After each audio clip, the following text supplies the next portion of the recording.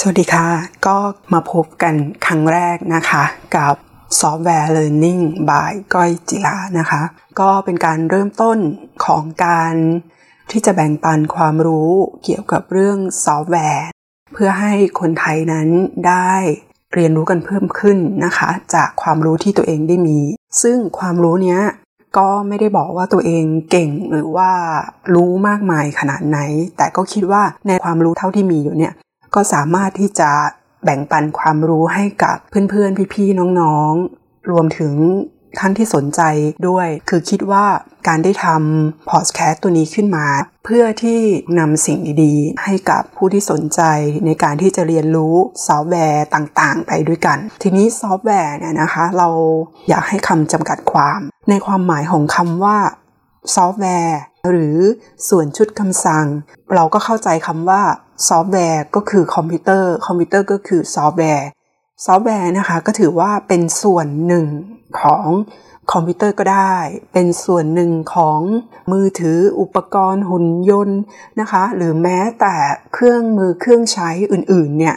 ได้ทั้งหมดเลยจริงๆแล้วซอฟต์แวร์มันก็คือชุดคำสั่งที่นำไปไว้อยู่ในอุปกรณ์การทำงานต่างๆที่เราจะได้ใช้ซอฟต์แวร์ที่เราเห็นณปัจจุบันเนี่ยถ้านับกันแล้วเนี่ยก็น่าจะมีปริมาณที่เยอะพอสมควรแล้วก็นับไม่ถ้วนนะคะซึ่งบางครั้งเราอาจจะเห็นว่าซอฟต์แวร์เนี่ยมีทั้งเกิดใหม่มีทั้งที่ตายไปแล้วมีทั้งที่ยังอยู่นะคะแล้วก็อัปเดตเวอร์ชันเรื่อยๆมาให้พวกเราใช้งานนะคะซอฟต์แวร์เนี่ยมันก็ถือว่าเป็นเครื่องมือแหละตัวช่วยแหละนะคะในการทำงานแล้วก็ซอฟต์แวร์เนี่ยนะคะก็ยังมีการแบ่งกลุ่มต่างๆให้เราเนี่ยใช้งานบางคนอาจจะไม่ทราบว่าซอฟต์แวร์คืออะไรจริงๆบางครั้งซอฟต์แวร์ถ้าเราพูดกันจริงๆมันเป็นเหมือนนามธรรมที่เราจับต้องสัมผัสไม่ได้แต่มันก็มีอยู่จริงนะคะโดยที่มันยังต้องอาศัยอุปกรณ์ก็คือฮาร์ดแวร์แล้วก็อาศัยคนก็คือ peopleware เนี่ยในการที่จะทำให้ซอฟต์แวร์ตัวนี้เกิดขึ้นหรือใช้งานได้นะคะทีนี้เรามาดูนะคะว่าประเภทของซอฟต์แวร์เนี่ยนะคะก็ขึ้นอยู่กับว่าเราจะแบ่งแบบไหนอีกนะคะบางคนก็บอกว่าซอฟต์แวร์ก็แบ่งเป็นเชิงเทคนิคนะคะเชิงเทคนิคก็คือเป็นซอฟต์แวร์ระบบนะคะซอฟต์แวร์ระบบคืออะไรก็พวกระบบปฏิบัติการไดรเวอร์ต่างๆนะคะที่เราได้เห็นอย่างเช่นระบบปฏิบัติการ Windows ระบบปฏิบัติการ Mac นะคะก็ถือว่ามันอยู่ในส่วนของระบบปฏิบัติการที่แบบเราต้องมีระบบพวกนี้เวลาที่เราจะเปิดเครื่องอย่างเช่นเครื่องคอมพิวเตอร์เนี่ยเปิดขึ้นมานะคะเราก็จะต้องเข้า Windows ถ้าเป็นเครื่อง Mac ก็คือเป็นระบบของ Mac ใช่ไหมคะทีนี้เราก็มาดูโปรแกรมประยุกต์นะคะโปรแกรมประยุกต์เนี่ยเขาก็จะเรียกว่าแอปพลิเคชันซอฟต์แวร์ก็คือเป็นโปรแกรมที่สามารถเนี่ยใช้งานในการทำงานต่างๆประยุกต์ใช้งานทั่วๆไปอย่างเช่นโปรแกรมสำนักงานที่เรารู้จักกันก็คือ Microsoft Office ก็แบ่งเป็น Word Excel PowerPoint อะไรอย่างเงี้ยนะคะ Access หรือว่าโปรแกรมที่เราใช้ในการเล่นเกมต่างๆโปรแกรมเกี่ยวกับฐานข้อมูลตรงนี้นะคะก็คือประยุกต์ใช้งานนั่นเองนะคะก็คือแอปพลิเคชันโปรแกรมนะคะแล้วก็โปรแกรมคอมพิวเตอร์ทูลโปรแกรมประกอบไปด้วยเครื่องมือที่ช่วยให้โปรแกรมเมอร์เนี่ยเขียนโปรแกรมต่างๆเพื่อทำให้เกิดโปรแกรมประยุกต์นั่นเองก็คือโปรแกรมที่ประกอบไปด้วยพวก compiler interpreter อะไรแบบนี้นะคะเป็นกลุ่มของโปรแกรมที่จะทำให้สร้างโปรแกรมประยุกต์ขึ้นมาให้ได้ตรงนี้ก็จะเกี่ยวกับพวกโปรแกรมเมอร์โปรแกรมภาษาต่างๆที่จะใช้ในการเขียนระบบงานต่างๆขึ้นมาทีนี้ไอ้ตัวโปรแกรมเนี่ยก็ยังสามารถแบ่งตามรูปแบบของการส่งมอบได้อีกเป็น2กลุ่มใหญ่ๆก็คือซอฟต์แวร์สำเร็จรูปหรือว่าแพ็กเกจซอฟต์แวร์นะคะซอฟต์แวร์ที่มีการขายให้เช่าหรือให้บริการโดยคิดค่าบริการเป็น transaction หรือ license ซึ่งณปัจจุบันเนี่ยก็ค่อนข้าง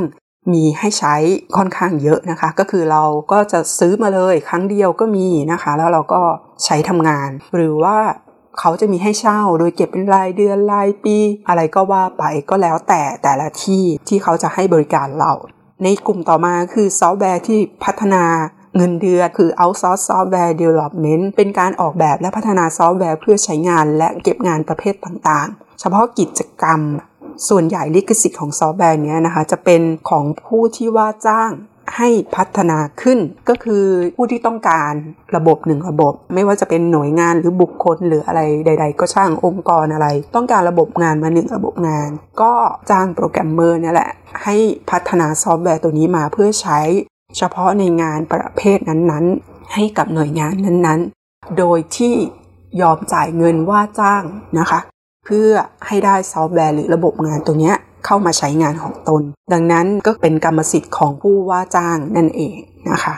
ทีนี้เรามาดูการแบ่งกลุ่มตามประเภทที่3ของการนำซอฟต์แวร์ไปใช้งานก็คือซอฟต์แวร์ช่วยในการบริหารจัดการทั่วไปซอฟต์แวร์ที่ใช้ในการทำงานเพื่อแก้ปัญหาจัดการทรัพยากรของบุคคลองค์กรเช่นซอฟต์แวร์บัญชีซอฟต์แวร์จัดทำเอกสารซอฟต์แวร์ HR ซอฟต์แวร์เกี่ยวกับการขายของหน้าร้านหรือซอฟต์แวร์อะไรต่างๆเป็นต้นที่ใช้ในการทำงานในแต่ละระบบทั่วๆไปซอฟต์แวร์สำหรับอุปกรณ์พกพาขนาดเล็กที่เรารู้จักกันคือ Mobile Application Software นะคะหรือที่เราเรียกกันว่าแอปต่างๆนะคะไม่ว่าเราจะใช้ Android ใช้ iPhone นะคะที่เป็นพวกกลุ่มสมาร์ทโฟนนะคะที่เราจะไปดาวน์โหลดแอปต่างๆนะคะที่มาใช้งานนะคะส่วนใหญ่นะคะณปัจจุบันนี้ได้รับความนิยมค่อนข้างเยอะเพราะว่าเรามีโทรศัพท์มือถือที่เป็นสมาร์ทโฟนเนี่ยเราก็จะสามารถดาวน์โหลดแอปต่างๆเนี่ยมาใช้งานได้ซึ่งกลุ่มแอปพวกนี้ก็มีทั้งให้ใช้ฟรีแล้วก็ให้แบบเสียเงินนะคะเสียเงินก็มีแบบซื้อครั้งเดียวเลยนะคะก็ใช้ได้หรือจะเสียเป็นรายเช่าก็คือจะเสียเป็นรายเดือนรายปีแล้วแต่นะก็แล้วแต่ว่าแอปแต่ละแอปเนี่ยเขามีอะไรให้เราใช้บ้างอย่างเช่นแอป Mobile Banking นะคะ Mobile Payment นะคะ GPS on Mobile อะไรพวกนี้ที่จะนำการทำงานของแอปเนี่ยให้ตอบสนองในการทำงานทีนี้เราก็มาดูแบ่งตามประเภทต่อไปก็คือซอฟต์แวร์สมองกลฝังตัว Embedded System Software เป็นซอฟต์แวร์ที่ฝังอยู่ในอุปกรณ์อิเล็กทรอนิกส์ต่างๆเพื่อใช้สำหรับควบคุมการทำงานของอุปกรณ์นั้นๆเฉพาะเช่นระบบ GPRS ระบบทำความเย็นอัจฉริยะระบบตรวจสอบย้อนกลับคือกลุ่มจะอยู่ในอุปกรณ์ต่างๆซึ่งณปัจจุบันเนี้ยก็ได้รับความนิยมเพื่อนำซอฟต์แวร์พวกนี้ไปติดตั้งกับอุปกรณ์เพื่อให้การทำงานเนี่ยง่ายขึ้นแล้วก็ทำให้พวกเรานี้ก็คือสะดวกในการใช้งานมากขึ้นในกลุ่มซอฟต์แวร์พวกนี้ก็ที่เราจะเห็นได้ง่ายๆเนี่ยก็คืออย่างเช่น GPRS ต้องการที่จะดูว่าโลเคชันเนี่ยอยู่ตรงไหนที่เราเห็นก็จะมีเยอะนะคะในกลุ่มพวกนี้แล้วก็อยู่ในตัวอุปกรณ์นั้นๆเลยก็คือเครื่อง GPRS อะไรอย่างเงี้ยนะคะก็ตรงนี้ก็คือเป็นการแบ่งซอฟต์แวร์ข้อมูลที่นำมาอธิบายตรงนี้นะคะก็นำมาจากวิกิพีเดียนำมาเล่าให้ฟังกันก่อนว่าลักษณะซอฟต์แวร์เนี่ยมันเป็นยังไงแล้วก็มันมีอะไรบ้างเพื่อที่หลังจากนี้ไปเมื่อเราเริ่มเรียนกันแล้วไม่ว่าจะเป็นซอฟต์แวร์ตัวไหนโปรแกรมตัวไหนที่จะนำมาคุยหรือนำมาพูดถึงเนี่ยก็จะได้เข้าใจหลักตรงนี้ก็ถือว่าเป็นจุดเกริ่นนำของการเริ่มต้นนะคะซอฟต์แวร์ Learning by ก้อยจิราขออนุญาตนะคะอธิบายนิดนึงนะคะว่าซอฟต์แวร์ Learning เนี่ยทำไมจึงใช้ชื่อซอฟต์แวร์ Learning ก็คือเราอยากเป็นการเรียนรู้ซอฟต์แวร์โดยไม่มีขีดจำกัดว่าจะเป็นซอฟต์แวร์กลุ่มไหนประเภทไหนแล้วก็บายก้อยจิราก็คือตัวเองชื่อก้อยนะคะแล้วก็ชื่อจริงชื่อจิราภัทรเป็นการนำชื่อเล่นและชื่อจริงมาบวกรวมกันให้เป็นก้อยจิราซึ่งชื่อนี้ก็ใช้มาตั้งแต่สมัยตัวเองยังเรียนอยู่ก็เลยใช้คำว่าก้อยจิรานะคะทีนี้คุณสมบัติประวัติตัวเองนะคะเคยเป็นครูคอมพิวเตอร์มา9ปีแล้วก็ลาออกมาเรียนต่อสาขาวิศวกรรมซอฟต์แวร์นะคะแล้วก็มาทำงานเป็นโปรแกรมเมอร์ได้ประมาณ 5-6 ปีอาจจะไม่ใช่คนที่เก่งซอฟต์แวร์เหมือนกับหลายๆคนนะคะแต่ก็พอมีความรู้ในระดับหนึ่งที่คิดว่าจะสามารถนำมาแบ่งปันนะคะเพื่อนๆทุกคนนะคะว่าเท่าความรู้ที่ตัวเองมีหรือตัวไหนที่ตัวเองไม่รู้แล้วมีเพื่อนๆมาสอบถามก็จะไปค้นคว้าหาเพิ่มเติมมาให้หรือถ้าไม่เข้าใจจริงๆแล้วยังหาคำตอบให้ไม่ได้นะคะก็อาจจะ ขออภัยไว้ณที่นี้ด้วยเพราะตรงนี้คงต้องเข้าใจนะคะว่าไม่มีใครรู้ไปทุกเรื่องเนาะแต่ว่าการทำพอดแคสต์ขึ้นมาหรือการทำสื่ออธิบายไม่ว่าจะสื่อใด Facebook เว็บไซต์หรือว่า YouTube ก็ตามที่ตัวเองตั้งขึ้นมาโดยใช้ชื่อว่า Software Learning by ก้อยจิราเนี่ยทำมาเพื่อ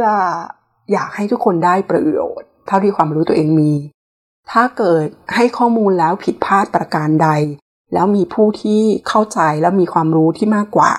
ก็สามารถช่วยแนะนำได้นะคะก็คิดว่าคงจะเป็นประโยชน์กับผู้ฟังผู้ดูหรือผู้อ่านนะคะในการที่จะเรียนรู้ไปด้วยกันเนาะสำหรับการเรียนรู้ซอฟต์แวร์ต่างๆแล้วก็อยากเป็นกำลังใจให้สำหรับคนที่เพิ่งเริ่มต้นแล้วก็ไม่อยากรู้ว่าซอฟต์แวร์มันเรียนยังไงซอฟต์แวร์ทำไมต้องเรียนนู่นเรียนนี่เยอะแยะไอ้ตัวนี้มาใหม่ไอ้ตัวนี้ไม่เคยใช้ไอ้ตัวเก่าเราเคยใช้แบบนี้หน้าตาเปลี่ยนไปเวอร์ชันเปลี่ยนไปอะไรอย่างเงี้ยนะคะอยากให้เข้าใจว่าทุกสิ่งทุกอย่างมันมีการเปลี่ยนแปลงอยู่ตลอดเวลาดังนั้นถ้ามันมีการเปลี่ยนแปลงอยู่ตลอดเวลาเราก็ต้องเรียนรู้ตลอดเวลาเหมือนกันนะคะการเรียนรู้ตลอดชีวิตนะคะแล้วก็คิดว่าสื่อนี้นะคะน่าจะทำให้หลายๆคนมีประโยชน์นำไปใช้ประโยชน์ได้นี่คือวัตถุประสงค์ตามที่ต้องการนะคะดังนั้นในคลิปต่อๆไปนะคะก็คงจะเริ่มนำความรู้มาอธิบายให้ฟังนะคะคลิปนี้ถือว่าเป็นคลิปเกริ่นนำกันก่อนดังนั้นเดี๋ยวไว้ติดตามกันได้ Software Learning by ก้อยจิราค่ะขอบคุณค่ะ